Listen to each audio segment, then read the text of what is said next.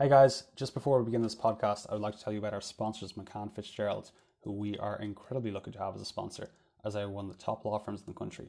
One of the things we've noticed about them, after speaking with so many different law firms, is that while clearly being a top tier firm, they also have a clear human touch to what they do and are very forward thinking.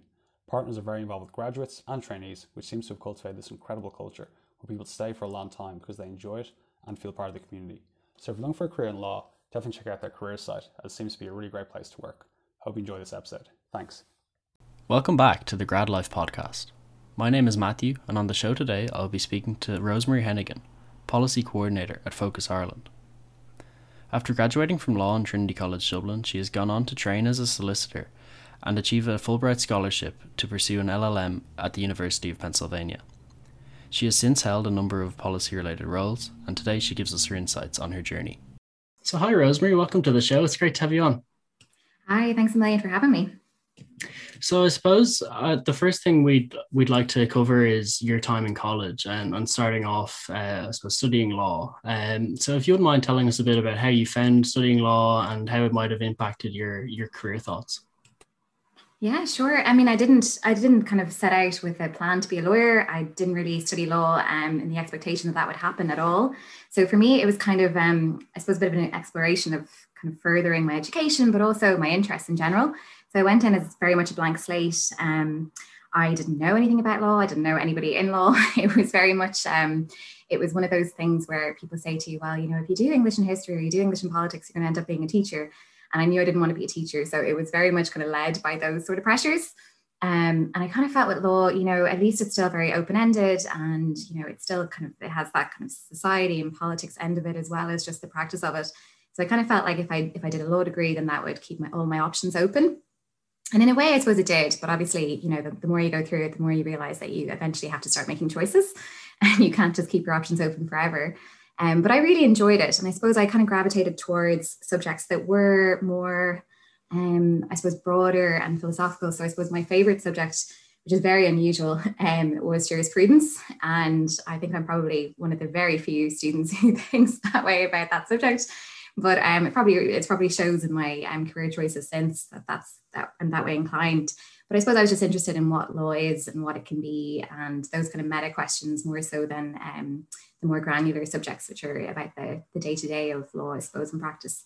But yeah, I really enjoyed it. I suppose everybody says they're the best 4 years of your life. I don't know if they're the best, but they were definitely up there. I had a great time. And I used the time, I suppose, just to kind of to indulge a lot of my interests. So it's not just about obviously the academic end, but also broader things as well. And I think that's really important. And sometimes people kind of say that, but I do think it's very, very important that you use your summers and you're not just entirely focused on career, because, you know, there'll be plenty of time for that as well. So, you know, if you spend some time exploring different paths and they don't go anywhere, that's completely fine and actually will stand to you in the long run. That's definitely was my experience of it anyway. Yeah, that's great. I do think you'd be in the minority on the jurisprudence point, but it's fair. It's fair. I think that is one of the great things about law is that it is so broad. You kind of touched on something I wanted to ask about as well is kind of beyond the academic scope while you were in college. What sort of things did you get involved in, and do you think that kind of shaped your views as well? And yeah, if you could just tell us a bit about that. Sure. Like it was a bit of a scattering of things. Like I think some people are very focused about, you know, I'm going to get involved in this society and that's going to be it. I kind of did a little bit of everything. I suppose towards the end of college, I was on the law review and I did an internship with the Irish Times, and I kind of was looking more on the writing end of it. I'd written a couple of pieces for one of the student newspapers. I can't even remember which one it was now. So it was kind of more on the writing end of it and that kind of communications-y sort of end of things, but it wasn't particularly focused. So I did play tennis a little bit, you know, I kind of dipped my toe in a lot of things. And that's what I mean about it being a time to kind of try things out. And if they don't work out for you, that's fine. But I never really took a lot of internships or anything like that. So it was very unfocused. And you don't get to do that a lot in life. So I definitely don't in any way regret it. It was just kind of, it helped me to kind of narrow down what it is that I'm interested in and what my kind of worldview is, I suppose. Yeah, yeah, it is really a good time for that, I suppose, in college. But then obviously the 4 years do come to an end, and you do then have to sort of look at where you might be going then after. So after you graduated, what kind of, would you mind telling us about the route you took initially and how that played out? Sure. I suppose the first thing to say is all of these things happen within a context. And sometimes when you look at somebody's CV, you don't kind of see the context that they're operating in. So nobody kind of makes career choices in a vacuum.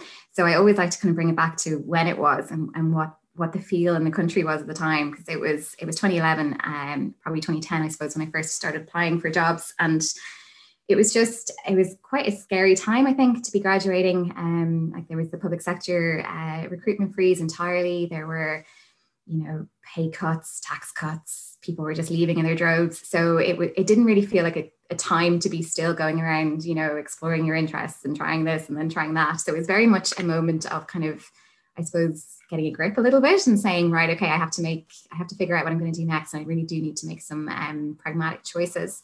So I had done that internship in the Irish Times at the start of fourth year, but it was really coming home from my J1 at the end of the third year that I kind of said, I need to figure out what I'm going to do. And I suppose I looked at doing masters and didn't go down that route because I didn't see the point really in doing a law master's immediately if it wasn't going to lead towards something kind of very focused. And I didn't have anything in particular.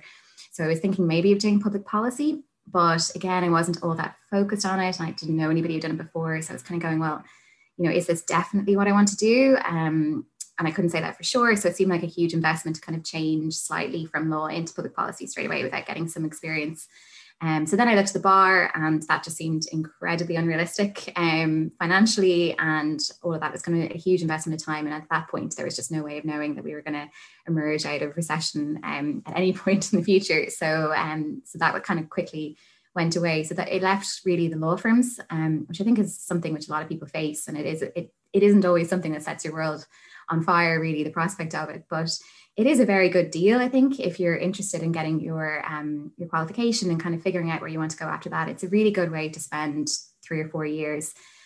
It can be a very difficult way to do that if you're not, if you don't know for sure you want to be a solicitor. And I think there's two bunches of people. There's some people in there who go in and this is definitely what they want to do, and they go in with a huge amount of enthusiasm. And then there's other people who are like, I don't really know, but I feel like this will kind of finish off my legal education, and it's a good thing to do, and it's a good experience. And I was definitely in that kind of latter camp. So I did struggle with it. I did find it kind of difficult because I knew fairly quickly that it wasn't what I wanted to do. So I had to then kind of think about, well, where am I going to pivot from here? And what are the options open to me, and how do I get from where I am right now to where I want to go? So I think leaving the master's option open was a good idea for me, because it meant that when I was leaving the law firm, I decided I was going to take the master's and do that and use that as a kind of a jumping off point to do something new. So kind of keeping, I suppose a lot of the themes of this are me trying to keep my options open, I'm realizing as I'm speaking, but to keep some of my options open as I finished and qualified. I applied for masters, but I went with the LLM approach, but I did it in America with a focus of it. It's much more around policy and politics. So I kind of thought that made sense, because if I was coming home after that and I wasn't able to get a job, or I needed to get more experience, or I decided I wanted to go back to practice, I was still an LLM. It was still very much a master's. So it wasn't too much of a career shift. But if I wanted to use that, and if I decided, yes, definitely policy is for me, then I could just kind of, lean on the fact that I had taken a load of policy courses within my LLM. So that worked out really well. And I think it was definitely, like, when I look back now, I'm really glad that I did it. I'm really glad that I had that qualification, and all of the experience I had was tremendous. Like, it's incredible training, but it is really hard work, and it's very difficult at 2 a.m. to be sitting there doing a job you're not invested in. So I know people kind of ask me a lot, would you recommend it? And I mean, I would and I wouldn't. It's a good option. It's not for everyone, but if you can't get through it, and if you're not sure what you want to do, I think it's a very good next step. But equally, if it's not for you, that's also fine. Because it is for a lot of people. Like, a lot of people, I sometimes, when I speak about it, I make it sound as if it's awful. It's not. Like, I have loads of friends who are very, very happy as solicitors. It's just that it's not for everyone. And I think there is a kind of sometimes there's a sense of a default where, you graduate and the next thing is to go into one of the firms. And that's just not true at all. So there are plenty of other options out there. Yeah, no, it's great you touched on that. I think because that's really something that we're trying to show with the podcast is that there are more options other than just going straight into corporate law, which I think is something a lot of students are just like they're only exposed to the corporate law firms in college, and that's kind of just a direct path they take. You mentioned your LLM there in America, and I think that's something that's really interesting to talk about. And I suppose, would you mind going into a bit more detail on like even just the process of how you went about kind of deciding on where you went and on what you do there, and then I suppose just a broader about kind of how the process worked and how you found studying in America. Yeah, sure. So, I mean, I think the first thing I did was I looked up the kind of courses that were available and what each university was kind of known for or particularly good at. I suppose it was kind of led by my interests. And at that stage, I was very interested in kind of public law and regulatory law because I've been practicing in that and I was interested in that in college as well. So it was kind of more on the intersection, I suppose, between kind of law and politics. So it's more on the policy end of it, and the university I ended up going to is very well known for that. So one of the things they had was an externship opportunity to work in Congress in the US. Now, it turned out I wasn't able to do that as an LLM student, which I only realized when I got there. So I would say maybe double check those kind of things because sometimes there is fine print. But I still had a great time. But I think it was probably those kind of opportunities which kind of made me choose it. And then there are the other kind of more pragmatic things that you look for, which is things like, funding, because obviously a master's in the US is hugely expensive. So you have to kind of, I suppose, consider those things. And there are loads and loads and loads of funding opportunities over there. There's loads of scholarships. You can also, after you get in, you can also kind of essentially ask them for a discount on the fees, for want of a better term, which I had to be told about and then really encouraged to negotiate down. So I was kind of going, but you can't. But it's, Americans have a very different approach to these things. And it's not at all impolite to say, actually, can you knock off 10 grand? Sometimes they'll say yes, sometimes they'll say no, but it's definitely worth trying. So that was a bit of an eye opener, that whole process of negotiation. I kind of would have assumed that it was just, this is the price, like, we're not going to enter into that, but they did. So I suppose it kind of led from there. And then I had applied for a Fulbright scholarship, which I ended up getting, but that was linked to the university that I ended up in. So you have to kind of apply for the University of Pennsylvania. And then at the same time, I was applying for this special award kind of within Fulbright, which would have paid for a lot of the fees to go there. So that kind of led me towards having to consider kind of a thesis topic, basically, and a statement of purpose, which is like a reason why I wanted to go there. And I had chosen tribunals just because it was part of the work that I've been doing recently in the law firm. And it was kind of around parliamentary committees and tribunals and congressional committees as well, and how those kind of operate, and to do kind of a comparative research between Ireland and the US on that. So that was kind of that was the basis of my application. That was the basis of my interest in going to UPenn. And there were a couple of kind of experts who I could study under there. And then the process is just, it's relatively, it's like any of these kind of things. There's an application you have to fill out. There's, I suppose the key to that, some of it is just having your qualifications and showing, your academic ability and then all of your extracurriculars and, your reason there. But I think the most important thing when you're applying for these things is to show them there's a specific reason why I'm applying to this university. I want to study with this particular person, and the piece of academic research that I'm interested in is this.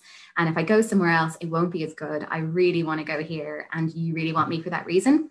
And I think sometimes that isn't something that always comes across, or you're not always aware that you're selling yourself, and you're letting them know that you really want to be there. But that's the most important thing. I think it really makes an application stand out because, even just from hiring people in jobs, since people always stand out when you feel, no, they definitely want to come here. This is something that they're really interested in, and it's going to be great to work with them because they're enthusiastic about it. So that's not, without getting into like the nitty gritty of the applications, I think that's the most important thing to focus on really, is to show you're very serious about the piece of work that you want to do there. And that their university is kind of more important or better for you, or a better fit for you than any others. Yeah, that's a really interesting insight. And I think it's something that people mightn't necessarily always think about when they're making these applications. So yeah, thank you for that. I suppose I'd ask then, after you finished the LLM, what came next for you then, and where did that take you? Yeah, so it was, I suppose I had really decided that I wanted to get into policy in Ireland. I was very interested. It was 2016 in America. So, it was just politics all of the time. Trump had just been elected, and I had seen the impact on people, because a lot of my classmates would have wanted to go and work for the Justice Department, or basically within the kind of administrative state in the US, and then they were looking at it and going, well, for the next 4 years it's going to be Republican. So there were those kind of real world impacts on people, and it made me kind of think about, well, when I'm going back to Ireland, what is it that I'm going back to, and how do I want to kind of, I suppose, make a difference, which is one of those cliches, but it is probably true. And I felt like policy was where I could be of particular use, I suppose, in terms of kind of a public service ethic, which I would have generally. So I was looking at jobs that I'd be interested in, and I was thinking about the gaps which I had kind of coming just from law and trying to get into policy. And one of those was around kind of media and communications experience, all of which are relatively limited. So I thought I would get a job in public affairs, because that's the kind of thing that they do. So I kind of felt like it was a good bridge between the legal world and the policy elements of that, and then the kind of more political world, which in Ireland is very much bound up in the media and newspapers and radio and broadcast, all of that kind of stuff. So you kind of have to know how it works. You have to know, how it operates, I suppose, because you're always trying to kind of influence media in order to influence policies and politicians ultimately. So I took a job with PR360, which is I think now called 360, and I was on their public affairs team. So, and it was really interesting. I mean, day one they asked me to draft a press release, and I literally was Googling on my phone, what is a press release? So it was like, and it was funny to be, back at that stage when I was, I think, 28 by that stage. So I've been out and working, and I kind of realized then, I was like, oh, right, this is a completely different field, and I don't know what I'm talking about. So it was very much kind of starting from scratch in that way, but you learn very fast, and it was brilliant in terms of teaching me that kind of, realness that I think you don't really get from outside of it. It's only when you're really in it that you realize, okay, this is how you influence these things. This is how you speak to the right people. This is how you get things done, essentially. So I learned a huge amount in that year. And then from there, I moved into what I really, I suppose, wanted to do, which was more on the civil society end of things. Cool. And so then in that civil society end of things, like where did that take you, and what did you do next? Yeah, so I applied for a job as policy and advocacy officer with the Irish Refugee Council, and I was there for nearly 2 years, I think. And it was, again, another kind of, for me, in some ways it's just one more step, but it was, again, kind of a totally different sector and a new kind of world to get used to. And again, it was very much, there's a lot of work to be done, so you need to kind of step up quite quickly. So the summer that I began at the Irish Refugee Council, we were just about to adopt a new regulation, which was for the first time, basically putting the direct provision system on some form of a legal footing. So there was kind of, a very kind of immediate amount of work to be done. And it was great because it kind of drew very much on my previous experience, and it drew very much on kind of policy and law, which is exactly what I wanted to be doing.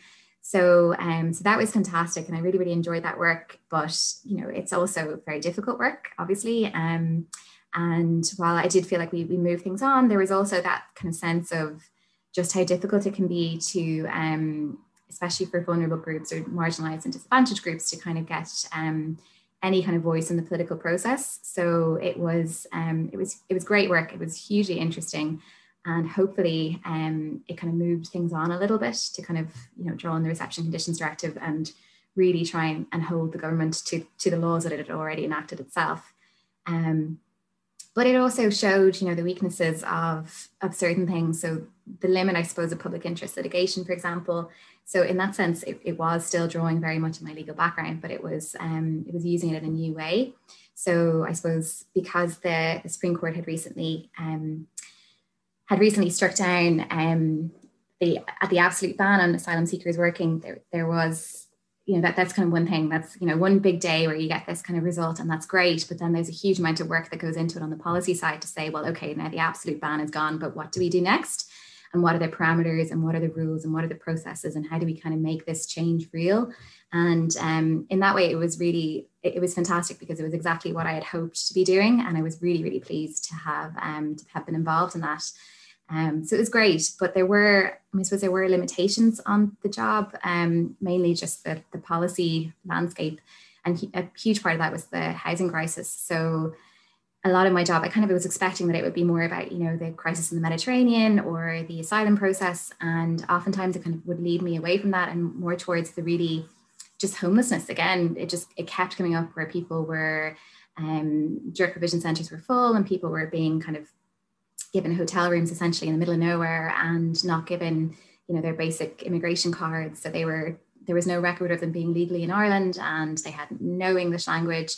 And we were, there were times when we were driving up to hotels and B&Bs or just, a room at the top of a pub in Cavan or Monaghan and finding people who had absolutely no English and no idea what they were doing there or what they were supposed to do to try and get, their really basic rights, like there's, their PPS numbers so they could claim even just the direct provision allowance. It was a huge, huge mess. And I think at that level, there's kind of a semi-lawlessness to some of these things. So it can be really, really helpful to have that legal background, but there's a huge need and there isn't nearly enough people doing it, unfortunately. And some of that is about funding and some of it is about kind of just, I think people really knowing that there are things that can be done there as well. Again, like, you mentioned it yourself, but I think sometimes law students don't always, because the corporate law thing is just such an obvious path that law students don't always see how they might get into that kind of a job instead. And there is no straight path the way there are in other kind of career paths. So it's kind of, it can be difficult to say to people, this is something that you can do. But I really wish more law students would do it because there's a huge need there and it'd be great to see more of us. Yeah, definitely. I think I completely agree on that. And I suppose, would you mind kind of telling us a bit then about kind of like what the actual work was you were doing on kind of the day-to-day basis? Like, I think you touched on really well kind of the general sort of scope of it, but in terms of like the actual tasks you did and like what the work was like for you anyway. Yeah, so it changes a lot. I mean, at the moment I'm in Focus Ireland, so it's similar kind of work, but it's more, obviously it's homelessness now, but the job in policy is, it changes all the time. So if you're someone who likes variety, it's perfect for you because there are literally no 2 days which are alike, and I love that. So a lot of it is, on the one hand, there's internal kind of work that you'll do. So it'll be kind of assistance to, say, frontline staff who are working directly with clients. So in the Irish Refugee Council, it would have been, people coming in who were either represented by the Law Centre or were looking for advice on their basic rights and entitlements. And if there were policy issues which were coming up, so for example, if there was a series of instances where people weren't getting their IRP cards, which is their residence cards, then they weren't able to get access to their direct provision allowance, at which point they had absolutely no funding or money at all. So if that was kind of happening a lot, you'd start to kind of identify a trend, and then it would be up to me to kind of raise that at a higher level. So I would have to kind of go and identify the right decision maker and then talk to them about this and try and kind of work towards solutions. So it's all about kind of looking at systems and how they're operating, and in that kind of quasi legal way where it's often a circular or a departmental decision. So it's all kind of more bound up in the administrative state than in anything else. So you might have to go and kind of talk to somebody in the department, the assistant general secretary, maybe a principal officer, and say, look, this is a systemic problem that's happening and we need to kind of find a solution for it. So that's kind of on the one end of the kind of work that we'd be doing. And that's much more kind of I suppose, related to the front line and kind of specific individual cases. And then you kind of raise them up and kind of look at the systemic issues. But then on the other side, you have things like Oireachtas committee meetings, so appearances before various committees where you're kind of giving testimony around a particular issue. So a recent one we did was on the right to housing with Home for Good and Focus Ireland with the Housing Commission. So, sorry, Housing Committee. Housing Commission is a separate thing. And then we'd be meeting with opposition TDs and meeting with the minister regularly enough around various issues coming up. So it's kind of being the bridge between policymakers and politicians and what's happening on the ground.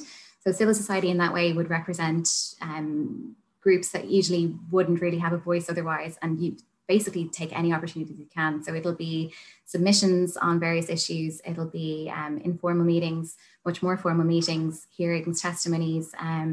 Sometimes you'll be kind of involved in the UN, what you call them, committee kind of observations and those kind of submissions as well. So it's not just kind of local. Sometimes it's European, sometimes it's international, but it really does change a lot. So I could go on forever about the kind of work we do, but I feel like this would make for a very boring podcast. I suppose on the other side of it, there's a lot of work that we do with coalitions as well. So kind of coalition building and building kind of a sectoral consensus around certain issues. So for example, with the Right to Housing, we're working together with a lot of other homeless organisations and other civil society groups as well to try and make sure that referendum happens. And all of that takes a huge amount of time and kind of, just work, I suppose, to bring everybody onto the same page and kind of get to that stage where you're influencing those kind of big decisions.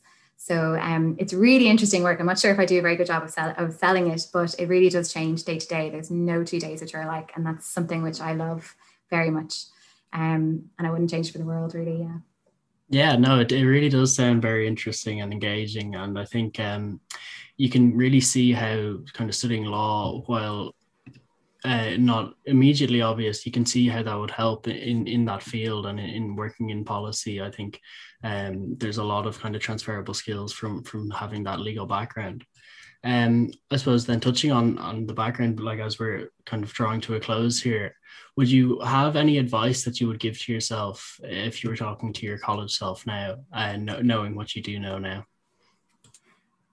Yeah, definitely. I think I was very, very cautious starting out. I'm still very cautious by nature. So everything is always kind of, a very safe step, but I think definitely taking a couple more risks. Because I was always afraid that, the sky was going to fall in on top of me if I made a wrong decision. And there really aren't wrong decisions like that. You just pivot basically.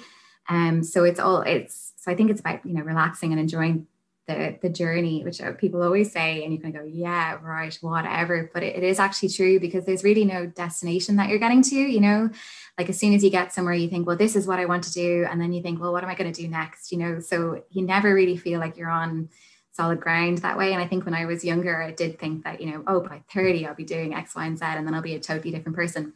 Not true at all. You're exactly the same. Like in my head, I'm still 22, probably always will be, which I used to laugh at my dad for saying that. And now I'm like, oh, right, I get it. So I think it's just being a little bit easier on yourself and not being quite so afraid. Really, like, I think all of us are much more resilient and adaptable than we realize. Yeah, I think that's really good advice. Certainly a lot of law students could do with being told that from time to time. And then finally, as is kind of tradition on the Grad Life podcast, we like to ask our guests if they have any book recommendations. So if you'd have anything you'd recommend to our listeners. Yeah, I'm really glad that was a tradition. It's a great tradition. I would definitely recommend Hilary Mantel's Wolf Hall, and actually the whole trilogy. It's brilliant. But so it's kind of 3 books. The first one is Wolf Hall, and then the second one is Bring Up the Bodies. And Bring Up the Bodies is by far the best. But so I suppose Bring Up the Bodies would be my top tip. But don't read it until you read Wolf Hall. It's brilliant. I mean, the writing is incredible.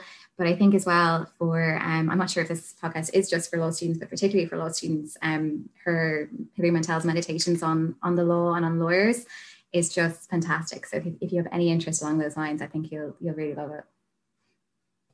That's brilliant. Thank you. I'm sure a lot of people will be interesting to give those a go. Okay, so that's perfect then. Thank you very much, Rosemary, for coming on to the show. Thanks a million. Great. Thanks a million.